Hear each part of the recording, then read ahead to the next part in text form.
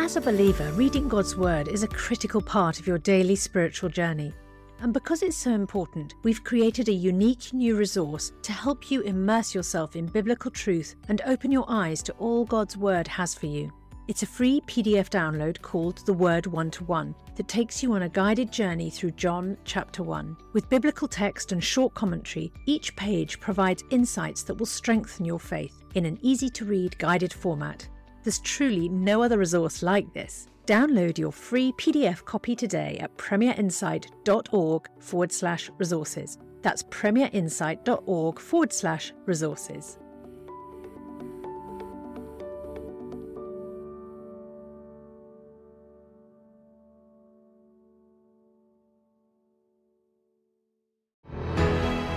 Hello friends, I'm Rick Warren and welcome to Spurgeon's Sermons. This is the official podcast brought to you by Premier and Spurgeon's College. You know, the teachings of Charles Spurgeon have had a personal impact on my life in a profound way, and I'm confident they'll do the same for you. So get ready to be challenged, equipped, and guided by Charles Spurgeon, who is universally regarded as the greatest English preacher in the history of the church. Christ in You, a sermon by Charles Spurgeon, Part 1. Christ in you, the hope of glory. Colossians chapter 1, verse 27. The gospel is the grand secret, the mystery of mysteries. It was hidden from ages and from generations, but is now made manifest to the saints. To the mass of humanity, it was utterly unknown. And the chosen people who saw something of it only perceived it dimly through the smoke of sacrifices and the veil of types. It remained a mystery which cleverness could not guess nor invention unravel. It must forever have continued a secret had not God, in his infinite mercy, been pleased to reveal it by the Holy Spirit. In a still deeper sense, it is even yet a hidden thing unless the Spirit of God has revealed it to us individually. For the revelation of the gospel in the Word of God does not of itself instruct people unto eternal life. The light is clear enough, but it avails nothing till the eyes are opened. Each separate individual must have Christ revealed to them and in them by the work of the Holy Spirit, or else they will remain in darkness even in the midst of gospel day. Blessed and happy are they to whom the Lord has laid open the divine secret which prophets and kings could not discover, which even angels desired to look into. Brothers and sisters, we live in a time when the gospel is clearly revealed in the Word of God. And when that word has its faithful preachers lovingly to press home its teachings, let us take care that we do not despise the mystery which has now become a household word. Do not let the commonness of the blessing cause us to undervalue it. You remember how in the wilderness the Israelites fed upon angels' food until they had enjoyed it so long, so constantly, and so abundantly, that in their wicked discontent they called it light bread. I fear that many in these times are overindulged with the gospel, like those who eat too much honey. They even venture to call the heavenly word commonplace, and to talk as if it were not only the old story, but a stale story too.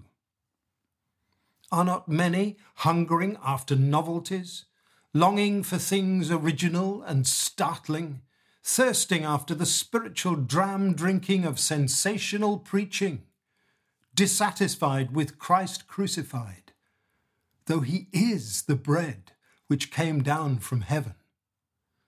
For us, let us keep clear of this folly. Let us rest content with the old food, praying from day to day, Lord, evermore give us this bread. May it never happen to us as unto the Jews of the apostles' time, who refused utterly the word of life, so that the truth became to them a stumbling block, and those who preached it were compelled to turn to the Gentiles. If we despise the heavenly message, we cannot expect to fare better than they did. Let us not incur the danger of refusing him that speaks from heaven. If there be life, rejoice in it. If there be light, walk in it. If there be love, rest in it. If the Lord God Almighty has at length set open the treasures of his grace and put eternal bliss within your reach, stretch out the hand of faith and be enriched by it. Do not turn your backs upon your God, your Saviour, for in doing so you will turn your backs on eternal life and heaven. God grant that none of you may do this.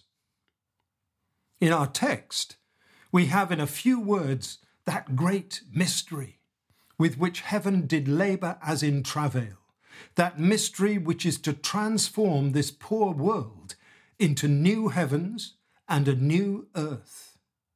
We have it, I say, all in a nutshell in the 7 words of our text. The riches of the glory of this mystery may here be seen set out to open view. Christ in you, the hope of glory. By the assistance of the divine Spirit, I will speak upon this mystery in 3 ways. The essence of it is Christ. The sweetness of it is Christ in you. And the outlook of it is the hope of glory. The words read like a whole body of divinity condensed into a line. Christ in you, the hope of glory. The eternal mystery of the gospel, the essence of it is Christ. I hardly know what is the antecedent to the word which here, which is Christ in you, the hope of glory. Whether it is mystery or riches or glory, any one of the 3 words will be suitable, and all 3 will fit best of all. If it be the mystery, Christ is that mystery. Without controversy, great is the mystery of godliness. God was manifest in the flesh. If it be the word glory, beyond all question, our Lord Jesus wears a glory as of the only begotten of the Father, full of grace and truth. Is he not the brightness of the Father's glory? If we take the word riches, you have often heard of the unsearchable riches of Christ, for in him dwells all the fullness of the Godhead bodily. Oh, the riches of the grace of God which it has pleased the Father to impart unto us in Christ Jesus. Christ is the mystery, the riches, and the glory. He is all this, and blessed be his name. He is all this among us poor Gentiles, who at first were like dogs, scarce accounted worthy to eat the crumbs from under the children's table.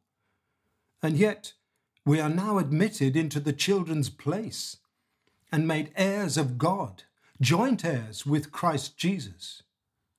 Riches of glory among the Gentiles would have sounded like a mockery in the first ages, and yet the language is most proper at this day, for all things are ours in Christ Jesus the Lord. The essence of this mystery is Christ himself. In these days, certain would-be wise men are laboriously attempting to constitute a church without Christ, and to set forth a salvation without a Saviour. But their Babel building is as a bowing wall and a tottering fence. The centre of the blessed mystery of the gospel is Christ himself in his person. What a wonderful conception it was that ever the infinite God should take upon himself the nature of man. It would never have occurred to men that such a condescension would be thought of. even now that it has been done. It is a great mystery of our faith. God and man in one person is the wonder of heaven and earth and hell.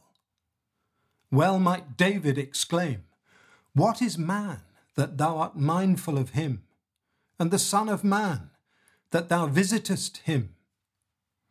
The first thought of the Incarnation was born in the unsearchably wise mind of God. It needed omnipotent omniscience to suggest the idea of Emmanuel, God with us. Think of it. The infinite, an infant. The Ancient of Days, a child. The ever-blessed, a man of sorrows and acquainted with grief. The idea is original, astounding, divine. Oh, that this blending of the two natures should ever have taken place. Brothers and sisters, the heart of the gospel throbs in this truth. The Son of the Highest was born at Bethlehem, and at his birth, before he had wrought a deed of righteousness or shed a drop of blood, the angels sang, "Glory to God in the highest. On earth, peace, goodwill toward men." For they knew that the Incarnation had within itself a wealth of good things for men and women. When the Lord himself took our humanity, it meant inconceivable benediction to the human race. Unto us a child is born, unto us a son is given, and in that child and son we find our salvation. God in our nature can mean for us nothing but joy. How favoured is our race in this respect? What other creature did the Lord thus espouse? We know that he took not up angels, but he took up the seed of Abraham. He took upon him human nature. And now the next being in the universe to God is man. He who was made a little lower than the angels for the suffering of death is this day crowned with glory and honour, and made to have dominion over all the works of Jehovah's hands. This is the gospel indeed. Do not sinners begin to hope? Is there one in your nature who is light of lights, very God of very God, and do you not perceive that this must mean good to you? Does not the Word made flesh, dwelling among humanity, arouse hope in your hearts, and lead you to believe that you may yet be saved? Certainly, the fact of there being such a union between God and man is the delight of every regenerated mind. Our Lord's person is at this day constituted in the same manner. He is still God and man. Still he can sympathize with our humanity to the full, for he is bone of our bone and flesh of our flesh. And yet he can help us without limit, seeing he is equal with the Father. Though manifestly divine, yet Jesus is none the less human. Though truly man, he is none the less divine. And this is a door of hope to us, a fountain of consolation which never ceases to flow. When we think of our Lord, we remember with his person the glorious work which he undertook and finished on our behalf. Being found in fashion as man, he humbled himself and became obedient unto death, even the death of the cross. He took upon himself the form of a servant, and was made in the likeness of sinful flesh, because we had failed in our service, and could not be saved unless another fulfilled the service on our behalf. The heir of all things girded himself to be among us as one that served. What service was his? How arduous, how humble, how heavy, how all-consuming. His was a life of grief and humiliation, followed by a death of agony and scorn. Up to the cross, he carried all our burdens, and on the cross he bore, that we might never bear, his Father's righteous wrath. Oh, what has Christ not done for us? He has cast our sins into the depths of the sea. He has taken the cup which we ought to have drunk forever, and he has drained it dry and left not a dreg behind. He has redeemed us from the curse of the law, being made a curse for us. And now he has finished transgression, made an end of sin, and brought in everlasting righteousness, and gone up to his Father's throne within the veil, bearing his divine offering, and making everything right and safe for us, that by and by we may follow him and be with him where he is. Oh yes, brothers and sisters, Christ's person and finished work are the pillars of our hope.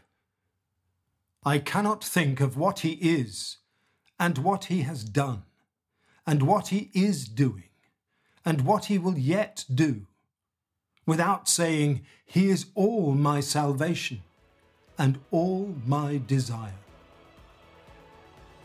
Thank you for listening, friends. This podcast was brought to you by Premier in association with Spurgeon's College. For more Christian podcasts, sermons, and music, head back to the website premier.plus and sign in for free.